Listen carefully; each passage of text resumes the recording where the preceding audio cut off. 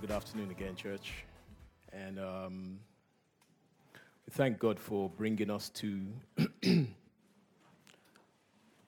another day, sparing our lives by His grace, even to live. I leave that kind of hanging there. Live for His purpose. We have opportunity. We have the day ahead of us, even to look for how, just to carry on with life as we have probably determined we want to live it. But life for all of us is short. It's busy. You know, there's money troubles, there's children to look after, there's work deadlines, there's relationships to build and relationships to break off. There's health concerns, just to mention a few. Any more? Add to that, trying to hold on to faith in Christ. Or did I get the order right? Or add these life issues to holding on to faith in Christ? Is there a state of being that brings both of these extremes together? Trying to hold on to life, trying to hold on to Christ? Can we have assurance that as we walk with Jesus, He doesn't make these life issues or these cares that we have worse? I don't know what brings us to Christ. I don't know what draws each individual here to Christ for what it is that we seek from Him. But questions we can try and answer even as we continue looking at Paul's letter to the Philippians today, is where does our help come from? And what can we expect and hope for from Christ in ordinary and challenging life situations? How does this look, the help? And are the choices easy? What are the choices we have? Are they easy to make? And what should inform and guide our choices in the end? The ultimate challenge is, what does it look like to live in Christ? And that's what we're going to consider today. Let's pray. Heavenly Father, we thank You for life. You are the author of life. We read in Scripture that You formed man from the dust of the ground, and then You breathed the breath of life into his nostrils, and he became a living being. Beyond all of that, we know sin entered into the world, and we fall short of Your glory. We fall short even of being in Your presence, Lord. But yet, there is a yearning in our hearts, a longing, a desire to be with You. A longing, a desire to be at peace. A longing, Lord God, for rest that we want to enter into. But Lord, we don't have it just yet. But You hold out this hope for us in Jesus Christ. Lord, how do we reconcile the two? How do we bring it all together? Your word tells us that You bring all things to Yourself and reconcile all things to Yourself in Jesus Christ. Lord, establish that truth in our hearts today. Help us, Lord, even as we look to this servant, this man of God, encouraging, instructing, challenging the church, even by his own life example, for the choices that we make when it comes to living life in Christ. Help us, Lord God, indeed to live a truly joyous gospel life. Thank You, Lord. And guide me, Lord, even as I speak this afternoon. Help me, Lord God, with all my weaknesses, with all my infirmities, Lord, to deliver Your word soundly, to deliver Your word clearly. Let it be You, O Lord God, that we hear. Let it be You who speaks even through these words. Thank You, Heavenly Father, we pray. In Jesus' name, amen. Forgive me if this comes across as patronizing, but is it uncommon to hear it preached that, some of these rewards could keep us confident that Jesus has our back as we walk with him? I don't know if you've seen any of these. It's not uncommon to hear it preached that rewards like this could, be testimony that Jesus has got our back. The world's most expensive gemstone. I don't know if you've seen that one. The Oppenheimer blue diamond, the largest vivid blue diamond to appear at an auction. Any guesses how much that sold for? Take a ballpark figure, just throw it out there. 5 million, way, way short. $57.5 million. Weighing just 14.62 carats. Just 14.62 carats. That's about 3 grams. Making it worth $3.93 million per carat. I don't know if it's, I've heard it said diamonds are a girl's best friend. I don't know how true that is. Not hating. It's just common saying out there. A 2019 Tesla Model X. Check that one out. I jokingly say to my family whenever I see one, who took my car out? Ticket price on that, any guesses? Sorry? 85 what? Pounds?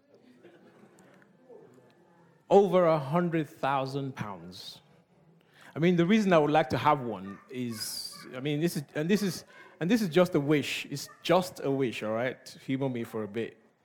No road tax in the first year. I discovered this only in the first year. I thought it was the whole time. And no congestion charge. No ultra-low emission charge at present. Maybe Sadiq might change his mind and include them electric cars as well.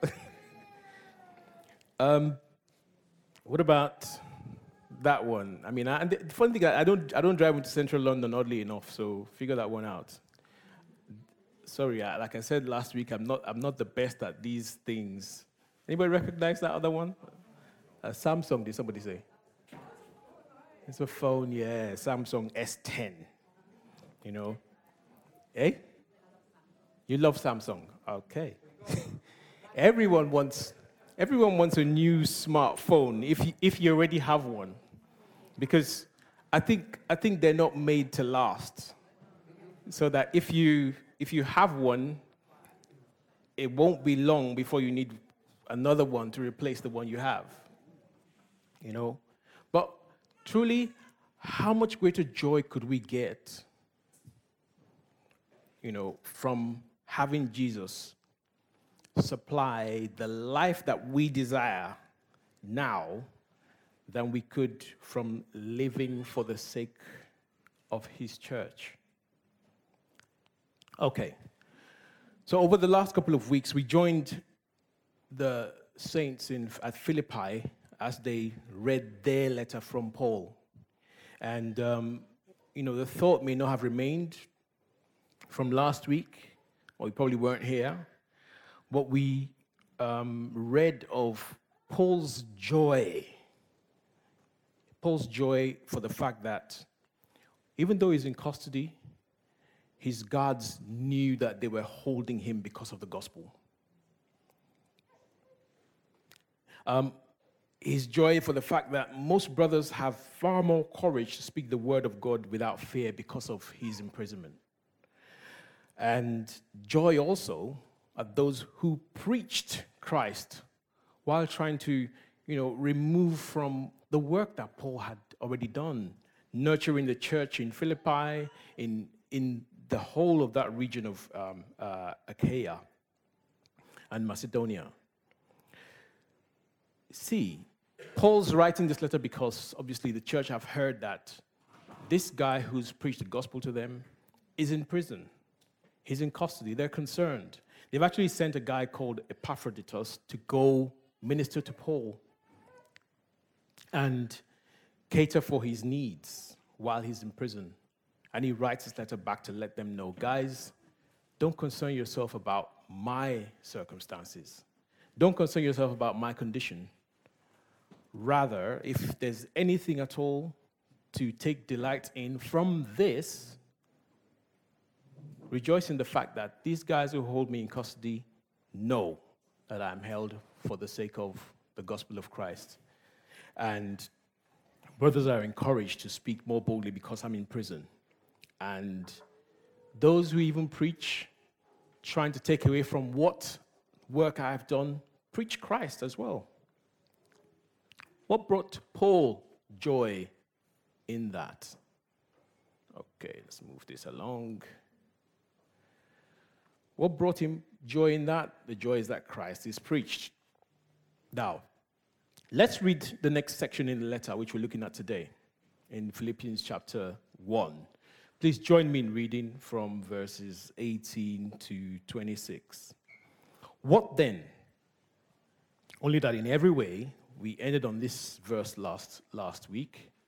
In every way, whether in pretense or in truth, Christ is proclaimed, and in this I rejoice. I will rejoice, yes, I will rejoice, for I know that this will turn out for my deliverance through your prayers and the provision of the Spirit of Jesus Christ. Okay, sorry about the speaker in the way of the projection on that side. And according to my earnest expectation and hope, that I will not be put to shame. Thank you, Sila.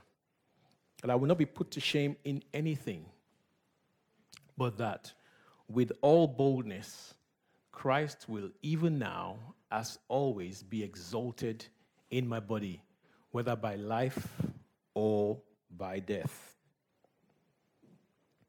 And for to me, to live is Christ, and to die is gain.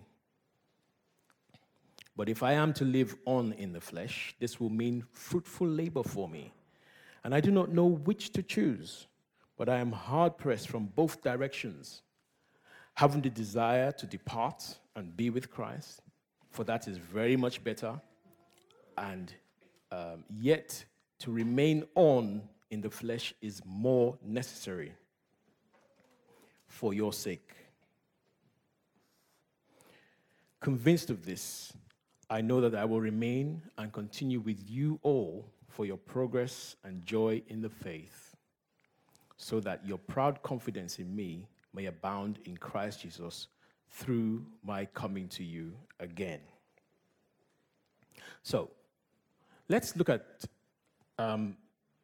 the questions I asked us, because we're talking about living the gospel life joyfully. Where does our help come from? And what can we expect and hope for from Christ in ordinary and challenging life situations? You know, as we get together sometimes, from time to time, and bear the name of Jesus Christ, I even ask myself the question, what do we do it for? I mean, I flashed up some shots of things that, you know, we may just desiring to have in life. There's nothing wrong with those things. Is there? Nothing wrong with those things. We want to have some nice holidays, a nice big house on the prairie, 2 kids, picket fence, a cat and a dog, and all those things. We may want all these things, you know. And the question is it in hope of realizing better fortunes or prospects in this life only? You know, to have it maybe, we all have all kinds of life issues. It's trying to get a settled status in the UK, immigration-wise? Is it to be free to travel all over the world, take the sights in, a place to live in peace and have food always on our tables, in a nice warm house, you know, to raise a family and live trouble-free, healthy lives in relatively safe parts of the world. In asking these questions, I wonder, do we limit the bounds of joy that Christ works in and through our lives? I mean, how does the joy that we have in Christ overflow? If life is all about those things, that some of those things I just listed, then where is the joy once we have it? Where is the joy once those things are sorted out?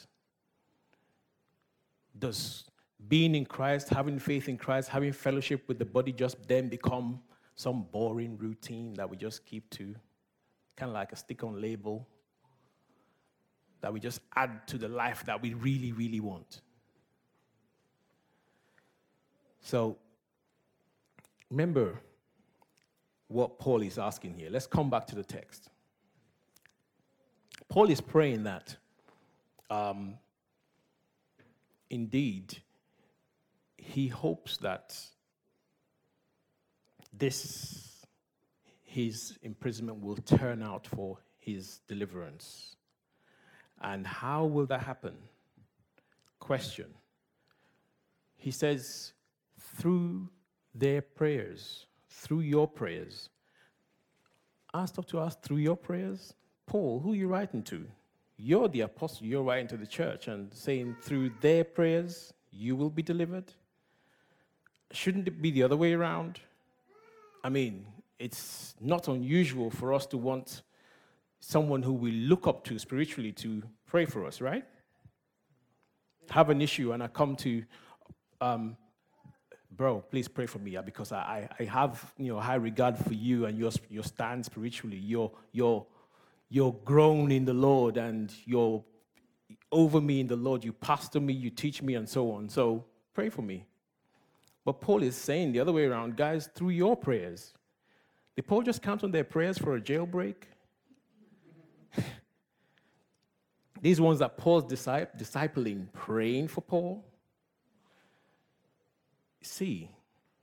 We see examples of, even in Jesus' ministry with regard to prayer. I mean, who was in dire straits and called the disciples to keep watch while he prayed the other day? In Matthew 14:37, we read of Jesus calling Peter, James, and John to come and keep watch while he prayed in great anxiety over the looming death on the cross. I mean, when Jesus comes back to find them asleep, he asks them, guys, you couldn't keep watch with me for even an hour? Did he need their support at that time or not? We learn again in Hebrews 5:7 that it says that in the days of his flesh, while Jesus was here on earth, living just like we are, he offered up both prayers and supplications with loud crying and tears to the one able to save him from death. And he was heard because of his piety. Well, that was Jesus, heard because of his piety. But see, Paul is looking for help from the prayers of the church. We're asking the question, where does our help come from when we're dealing with these life-challenging situations? He's asking for the prayers of the church. It's part of our ministry one to another, one that we can actually draw on, one that one of those means that God indeed uses to make his grace available to us, Amen, to help one another. So if Paul can ask the church and say to the church, well, I trust that this will turn out for my deliverance through your prayers. Hey, it's not too much or not too little that we would pray for each other, even in dealing with our own life situations. So that was Jesus, as I was just telling you about in Hebrews 5:7. He prayed, and he was heard because of his own piety. But you know what? We are still in these bodies of flesh as well. And just like Jesus Christ, we're still finite men waiting to be clothed and become like Christ. The good news is that when we pray, we too are heard. Not because of our piety, but because of Christ's righteousness. Christ hears our prayers, and there is great help available. There is great help made available when we pray. So that's why we pray. We trust in Jesus Christ and not in ourselves. I'm really grateful. Lately I've had there's a group of people here who would send out a message, and thanks for those messages. Keep them coming. Ever so often they would call and ask, guys, what can we pray for you? What can we pray about for you? I can tell you one thing. Standing up here preaching, pray for me. I need the grace, the utterance, the help of God to handle his word. I fear God, and I don't want to handle his word just loosely, carelessly, because you've come here trusting in God, not in any of us, not in myself, not in Pastor Rob, Pastor Ephraim, Richard, Mikey, not in any of us, but you've come trusting in God. And you want to receive from God what God has in store for you. Listen, we need your help. Pray for us. Much appreciated. Bring it on. Amen. God will hear you because of Christ. It's his body after all. Amen. And he's concerned for it. So, we can find help in dealing with these life situations in our prayers. I begin to understand how the body ministers to itself through this means of God's grace. See, the temptation is to try and do life all by myself. Because we're struggling as it is. I'm struggling. Why do I want to take on somebody else's struggles? Hello? That's not the design for the body of Christ. I'm struggling, so let me just mind my own business. As soon as church is done, boom. Don't see me again until next week. That applies to me as well. That applies to me as well. But the way the Lord has designed the body, he says that speaking the truth in love, we are to grow up in all aspects into him who is the head, even Christ, from whom the whole body being fitted and held together by what every joint supplies. Look around you. There's supply from everybody sitting next to you. Even your prayers to help even in those challenging life situations. We can rely on Christ, and your prayer makes power available. So, just mindful. Paul says that he has the expectation that this will work out for his deliverance, even through their prayers and the help of the Spirit of Jesus Christ. Now, times when we are minded to think we are without help, remember, the Lord saying that, I will not leave you alone. I will ask the Father, and he will send you another comforter to be with you. Paul makes reference here to the help of the Spirit of Jesus Christ. As I looked at this, I thought, is this just poetic text, or is it referring to the Spirit of Jesus Christ? How much do I know? And I had to ask myself the question too. How much do I know of the work and the person of the Holy Spirit in my life as a believer? How much do I believe indeed in spiritual things? Is it just the material things that, evidence and show the work of God in my life? Is it just the material things that show that I am, walking in Christ and succeeding in Christ or succeeding in my life? Which is it? What concerns do I have about the things of God? How much do I actually rely on the Spirit of God to help and guide me in my daily walk? Note that Paul is not presuming here, as we'll see in a moment. He's not claiming some kind of hyper or super spiritual status. In fact, moving on, he recognizes that the outcome in talking about what he expects, the outcome is actually God's call, even as he expresses a hope and the expectation that he has of Christ.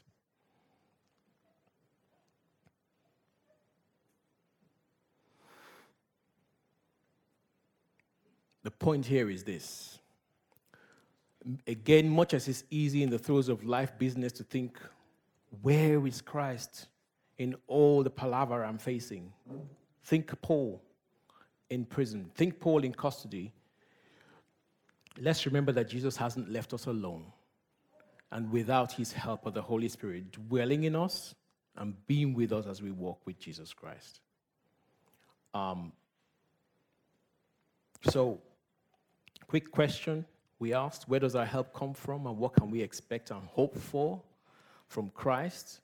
We can count on one another to draw from Christ to help us by our prayers and by the help of the Spirit of Jesus Christ to us as his body. Next question, what can we expect and hope for from Christ in these situations? Paul expects that he will not at all be ashamed, but that with full courage now as always, Christ will be honored in his body, whether by life or by death. Here,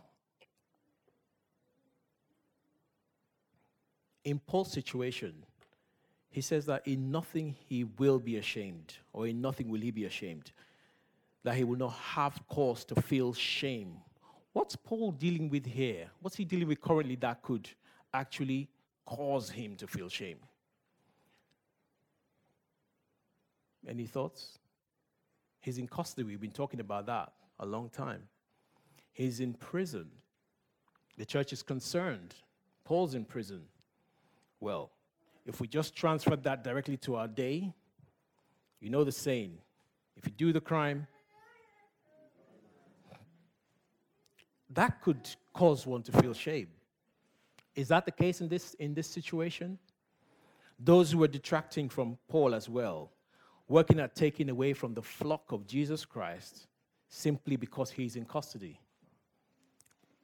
Don't take this to mean that every time a man of God is taken into custody or facing some adverse situation that people are just picking on him because of Jesus' name that he bears. If, in fact, the so-called man of God has given himself to be a tool in Satan's hands, then it must be said and called for what it is. But God is not tempted by sin. He doesn't tempt anyone with sin. Each one is tempted and drawn away by his own lust. That's just a sidebar there. But when shame comes, even in situations that we deal with, life-challenging situations, just like Paul's facing here, I want to hide my head. I want to lie low, hide my face for a while because of something that hasn't worked out good or worked out well. You know, shame sometimes is like taking the blame or putting blame or guilt for a bad situation upon ourselves and trying to ride it out if we can. But then, here's the thing Paul is saying, and look at the continuing thought. He's saying that he will have no cause to feel shame, but rather that with all boldness, as always, so now also. Did you notice the contrast? Rather than shame, he'll be bold about the circumstance he finds himself in. Rather than feel shame for himself, quite the opposite. Paul expects that with all boldness, Christ shall be magnified in his body. This is worth kind of like hovering on this thought for a minute just to get some meaning for the verse and for the rest of the passage. I couldn't think of any other way of illustrating this than referring to the gospel accounts in Mark chapter 5, where we read about the woman. Remember this woman who had a hemorrhage for years? 12 years hemorrhaging. I mean, that is difficult, to say the least. And then in that culture, in the Jewish culture, bleeding for 12 years. Boy, the number of things should be just kind of excluded from. You can't take part in this, you can't take part in that because you have this issue. Just imagine the embarrassment. Imagine the shame. It would become known. She had spent her livelihood trying to deal with this situation, but it just got worse. And what do you know? What did she do rather than cower in shame, seeing the opportunity for a solution? Opportunity for counting upon this Savior, this Messiah that we've heard about, this Jesus. She comes out, sneaks out behind him, of course in shame, probably disguised, probably just blending in with the crowd, and quietly touch the hem of his garment. Quietly. And then try to sneak away. Remember, Jesus was en route to someone else's house to go heal his daughter, Jairus. And he stops, asks his disciples, "Who touched me?"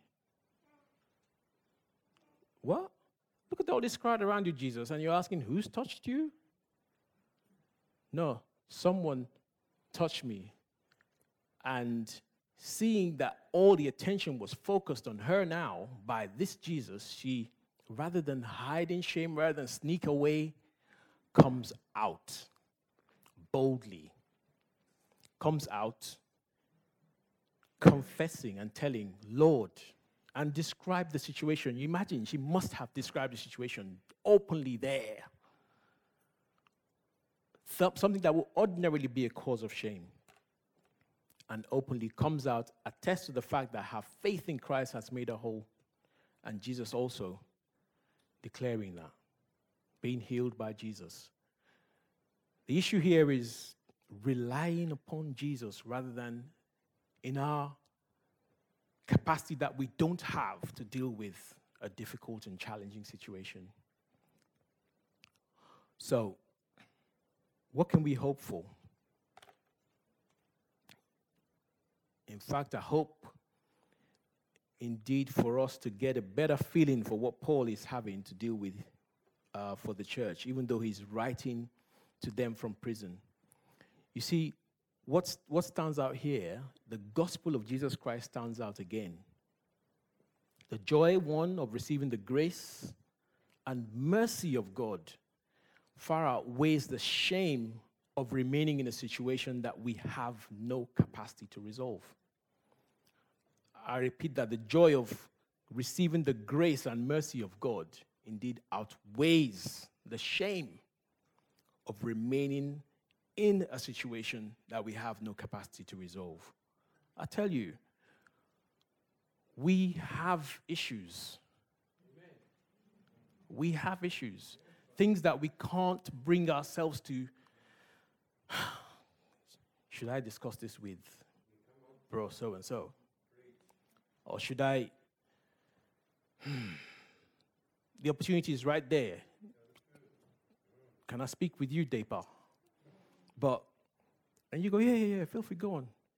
But I think about how shameful it would be to disclose and reveal and divulge things I can't handle myself. I can't deal with them. Wait a minute. It's already clear I can't deal with this. So who can if it's not Jesus Christ? Who can if it's not the Savior who's risen from death, who's conquered death himself? Who can? if not him who we preach, Christ crucified, our Savior, died for our sakes, and then resurrected, raised from death for our justification. Who do we want to take it to? Dr. Phil? I don't know. I don't say that lightly because, trust me, listen,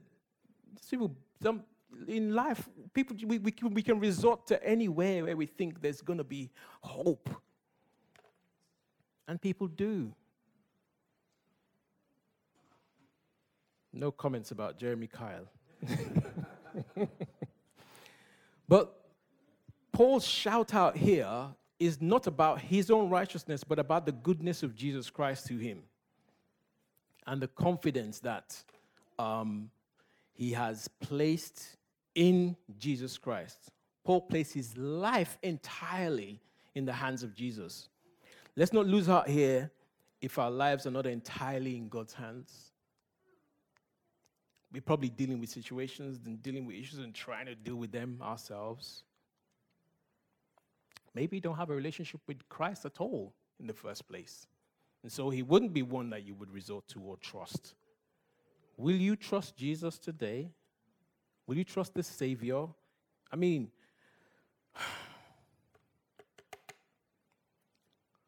do you know anyone who died and then rose again from death and is still alive? Praise God. Amen, brother. Yeah. Anyone else? I should have asked. Anyone else?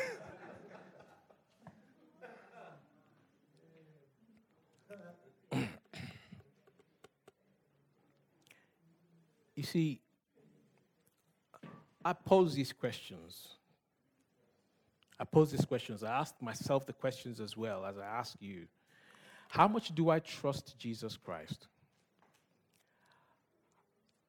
How much do I trust myself to run my life? God knows how many times I've made a dog's dinner of it.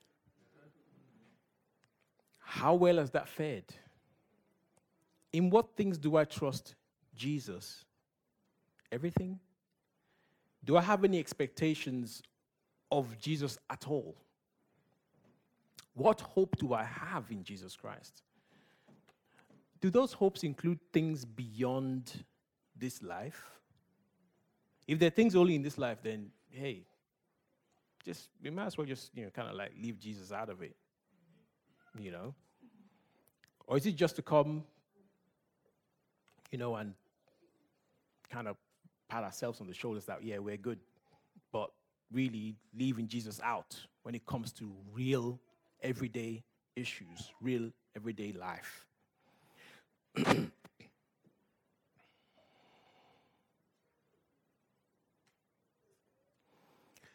You see, Paul's shout out is for Christ who saved him. That's a starting point.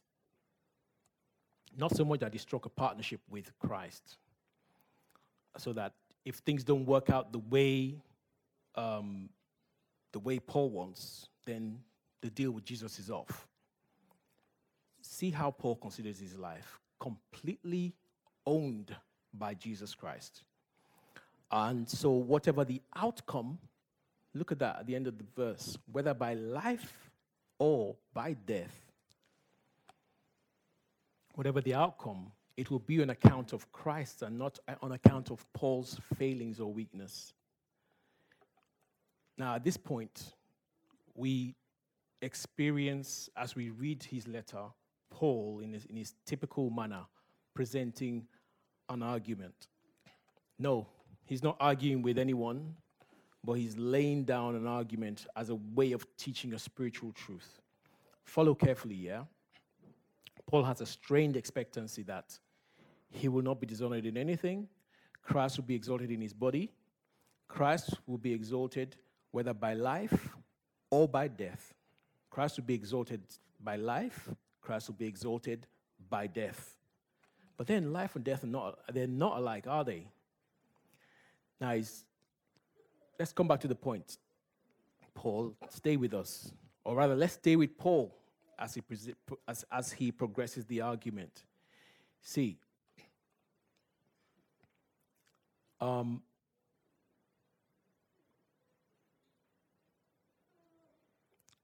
okay. The argument is this. How can we reconcile both of these things? Paul is saying whether he lives or whether he dies, Christ will be exalted.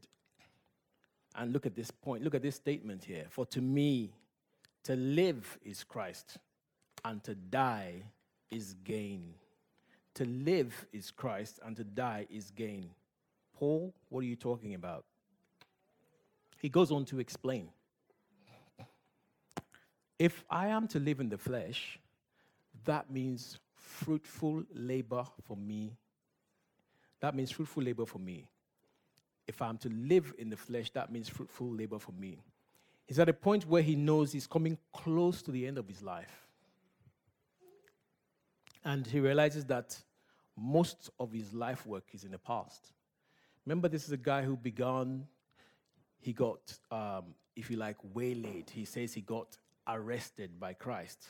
Well, Christ took him captive, took him prisoner for the sake of presenting the gospel. And he's done quite a lot. Apart from the church in Philippi, he's been to Ephesus, he's been to Corinth, he's been to Galatia. He's been so many places, preaching the gospel, establishing churches, having them appoint elders, deacons. I think about us now. He's done all of that in not just one church, but several. And here he is still thinking about, looking back and seeing all the work he's done, but seeing that there is more that can be done. And the decision is, what would I do? What would I choose to do? What should inform and guide our choices now? And the choice is easy. To live or to die.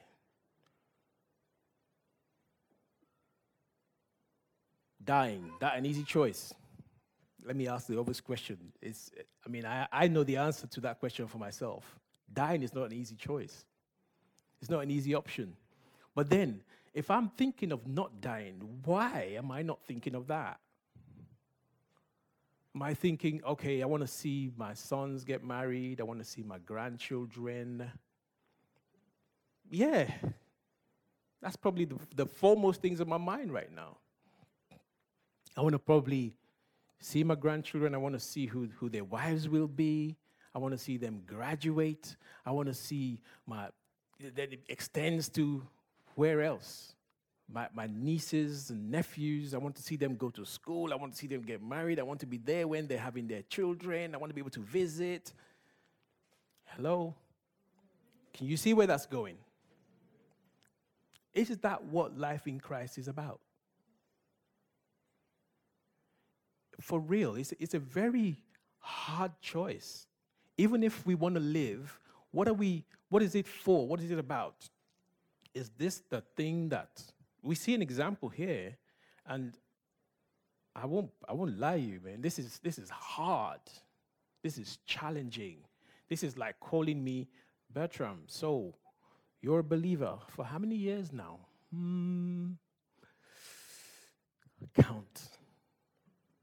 30 years, right? And how much work is there to show for your walk in Christ?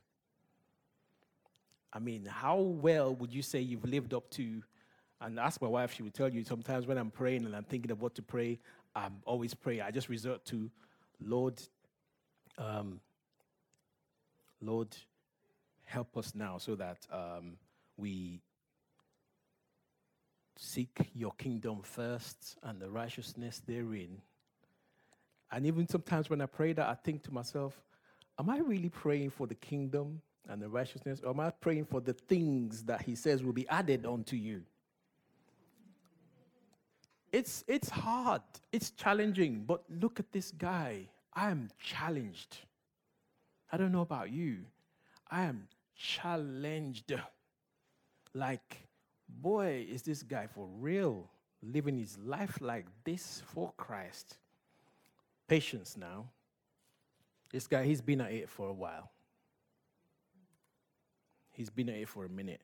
He's been at it, going around preaching, establishing churches, and so on.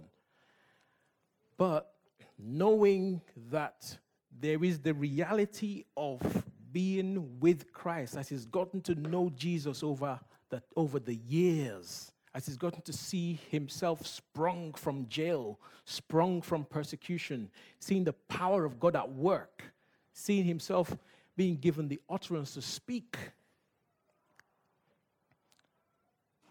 he's seeing that, wow, I actually want to be with this Jesus. And there is the desire. I'd rather be with Jesus. Is the hope of everlasting life real?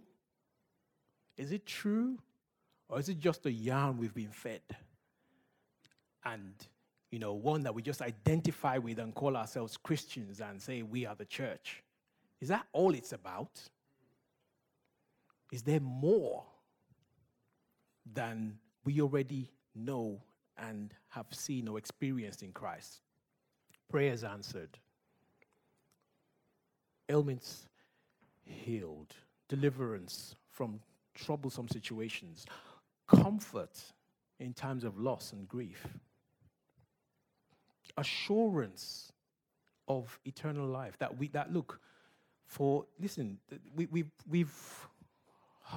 God, give me utterance.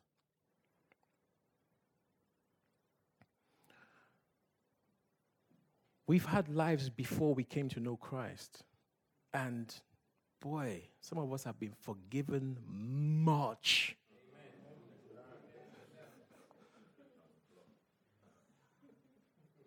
We've been forgiven much. And you wanna actually get to the Lord, the judge of all of creation, and know that because of Jesus Christ, you will stand there and not be driven from his presence forever, eternally. Wouldn't you want to meet Jesus? Hello? Or no one's ready yet for that? It doesn't have to be by death, He could just come now and ding. We're in his presence. Amen. Look, the choice is hard for Paul. It is hard for Paul. I mean, this reminds me of a couple of men of God in our time, contemporaries now. Well, I wouldn't say they're my contemporaries, but they're in our time. Pastor Chuck Smith. Boy, I think I first came to fellowship in Calvary Chapel, South London in 2003. And it wasn't too long after. Was it 2008, 2009? He passed. More recently. Listen, this man, the works that this guy has done, it's the whole Bible taught through verse by verse. The transcripts, the audios, if you want to go find them online, Word for Today, go find them there, you see. Spoken, taught, the script, everything. This guy preached till, was he preaching the week before he passed?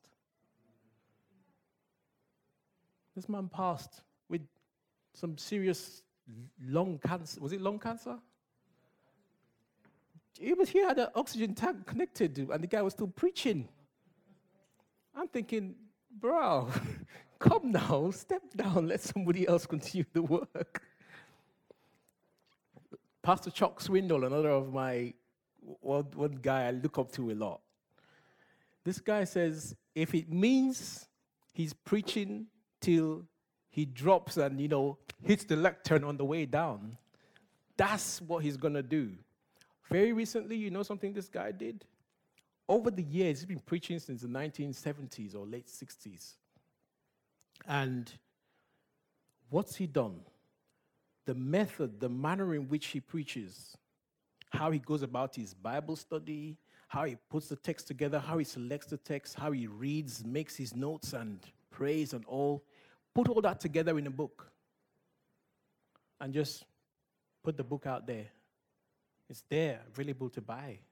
Look at that, to build the church, to build and establish the church. Paul's struggling with these kind of dilemmas.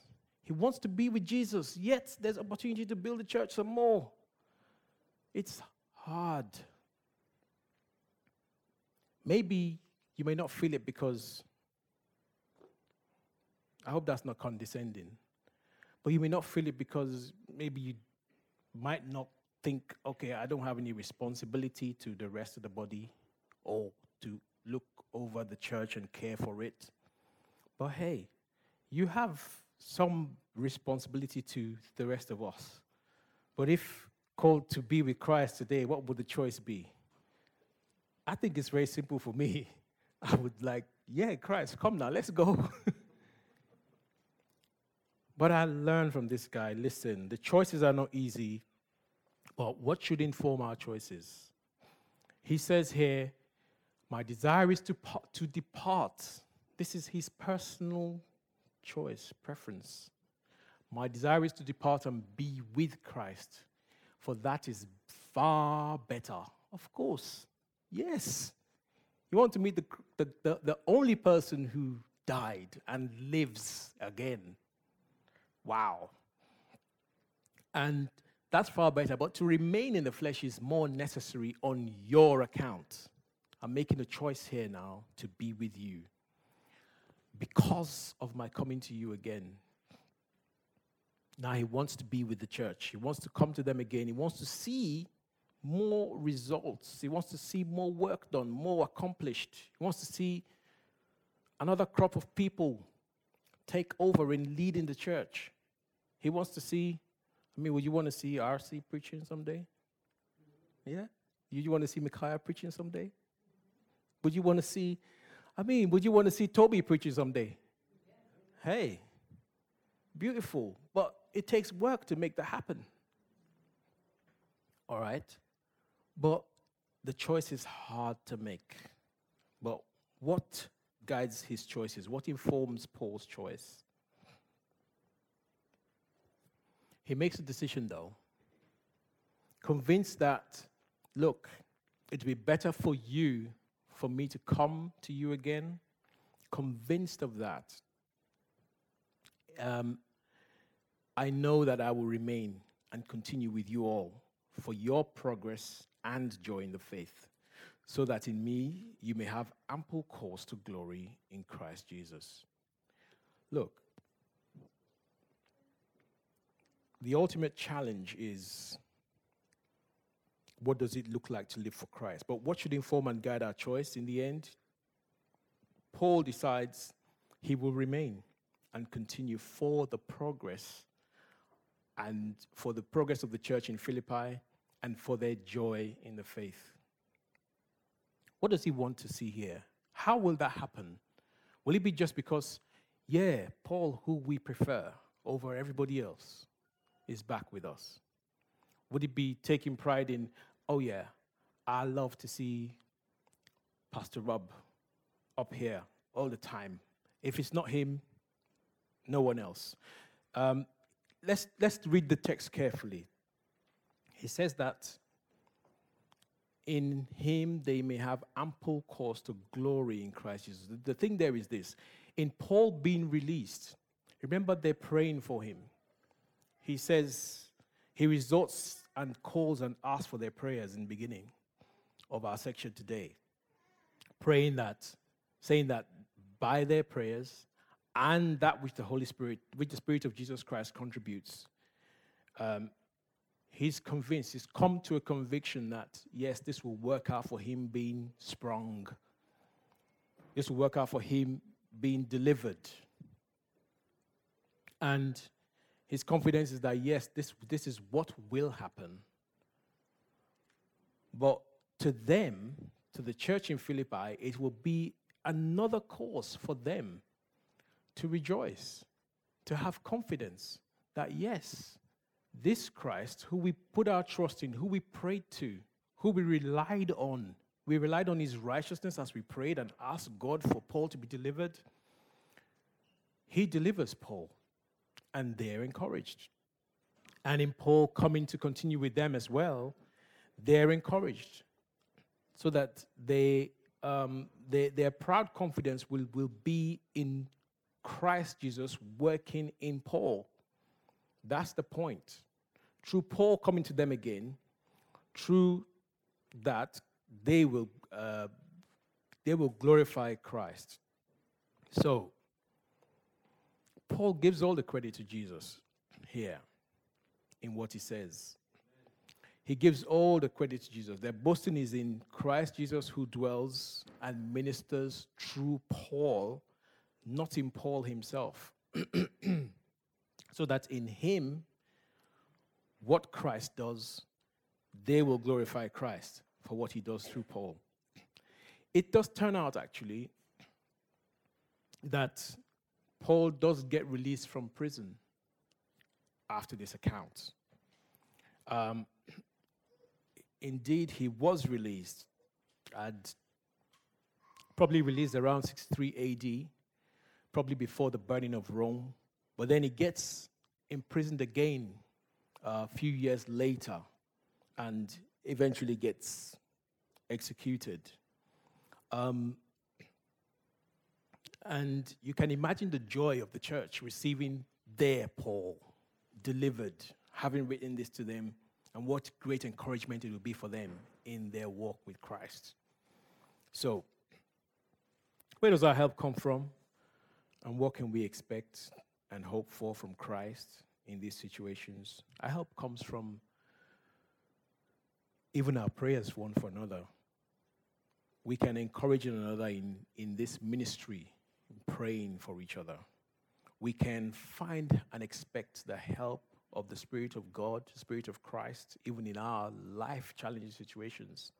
I know none of us here is actually in prison or held because of the gospel, as Christ is, but we deal with issues that means we deal with situations that we ourselves don't have capacity to deal with. We can call out to the one who is able. We can call out to the one who is able to help us so that we can find help in our time of need. Sometimes the choices may not be easy. The choices may be challenging. I'm torn between dealing with something I can't deal with and coming out, despising the shame of it, and relying on Christ. I think that's an easy choice. However shameful it is, however difficult it is, let's present it to God. Let's look and resort to the means of grace that God has given us in the church amongst ourselves. And what should inform our choices in terms of the choices we make, whether to rely on God or whether to live the life that we have in Christ entirely for God? Of course, let it be that we live a life that glorifies God, even in how we live it. There are many things that God gives us freely. Life to enjoy. After all, it's the same God who said, fill the earth, have dominion in it. You know, we may all have bucket lists that include things we want to do. But let's consider the Christ who saves us, the Christ whose blood purchases us, the Christ who redeemed us, and let our lives be a shout out for him, even as we continue to live it each day. On this note, the ultimate challenge is, what does it look like to live for Christ? What does it look like to live for Christ? Let us pray. Heavenly Father, we call upon you, even in dealing with the issues of life. We call upon you, Lord God, even having looked at this passage today, for the challenges, for the difficulties that Paul finds himself faced with. trying to decide whether to remain, continuing fruitfully to work for you among the churches, or to be with you, even in the face of adversity. Lord, help us, even in our own adversity, to call upon you. Help us, Lord God, to rely upon the grace that you have given us, whereby we can lift ourselves up, lift one another up in prayers to you.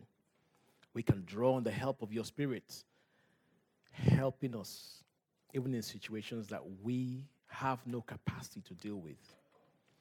Lord, help us, Lord, that the choices we make will be ones that seek to glorify you, ones that seek to honor you, ones that seek to progress your kingdom, whether in our times and in the generations to come after us. Lord, help us ultimately that even in the freedom and the liberty you've given us as your children, we will choose to live lives for your glory. We will choose to live indeed a life that's joyous, celebrating the gospel and the life you've given us in Christ. Thank you, Heavenly Father. We pray this in Jesus' name. Amen.